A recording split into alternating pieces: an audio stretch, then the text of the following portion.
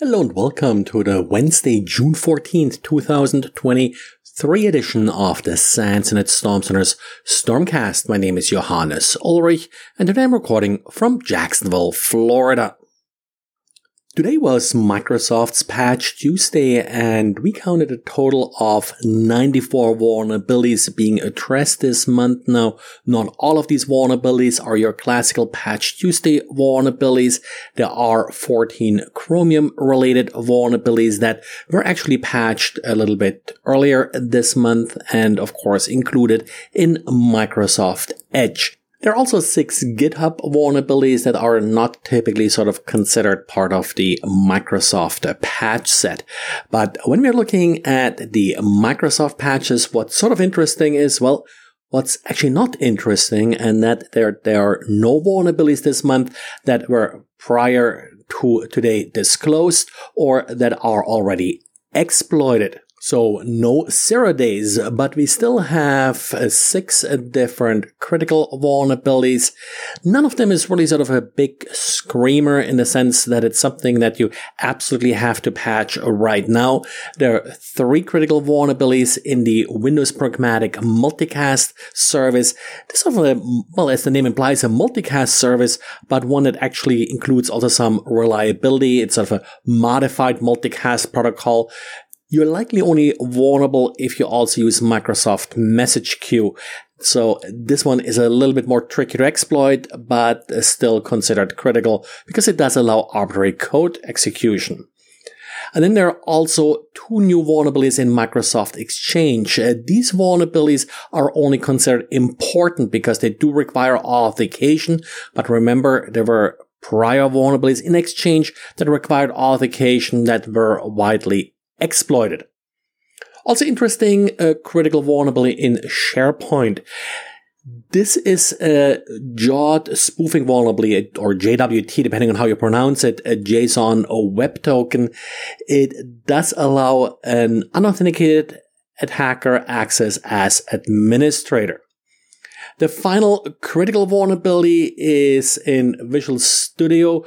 This is, of course, something that you don't necessarily have enabled. Only really developers should really need Visual Studio typically. Also, it's a part of the debug feature that does allow remote code execution with Visual Studio. So it's labeled critical, but I don't think it's really a vulnerability you lose a lot of sleep over. So nothing too outrageous. Apply the patches as usual, nothing that you need to specifically prioritize. Since Microsoft didn't give us a 0-day vulnerability today to patch, we got one from VMware. VMware released details and a patch for CVE 2023-2867. The CVSS score for the vulnerability is only 3.9, which makes it low. However, it is already being exploited, which makes it more interesting. It's interesting also insofar that typically when we're talking about VMware vulnerabilities, we often talk about VM escape vulnerability, where you go from the guest to the host.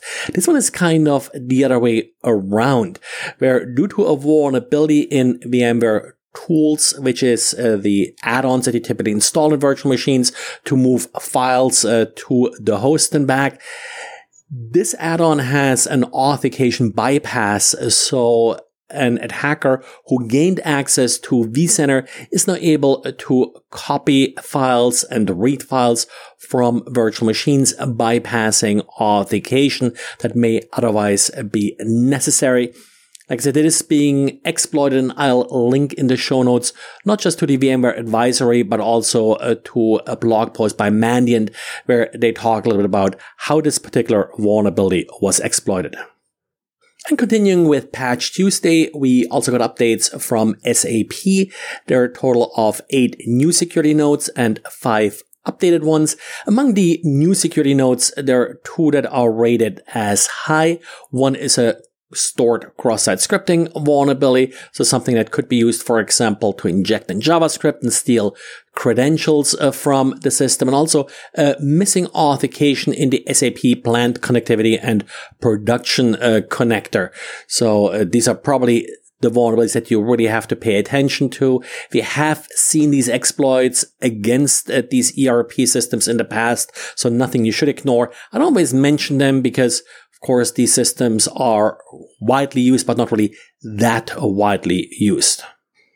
Well, that's it for today. If you like this podcast, I hope you subscribed in your podcast app. Thanks for listening, and talk to you again tomorrow. Bye.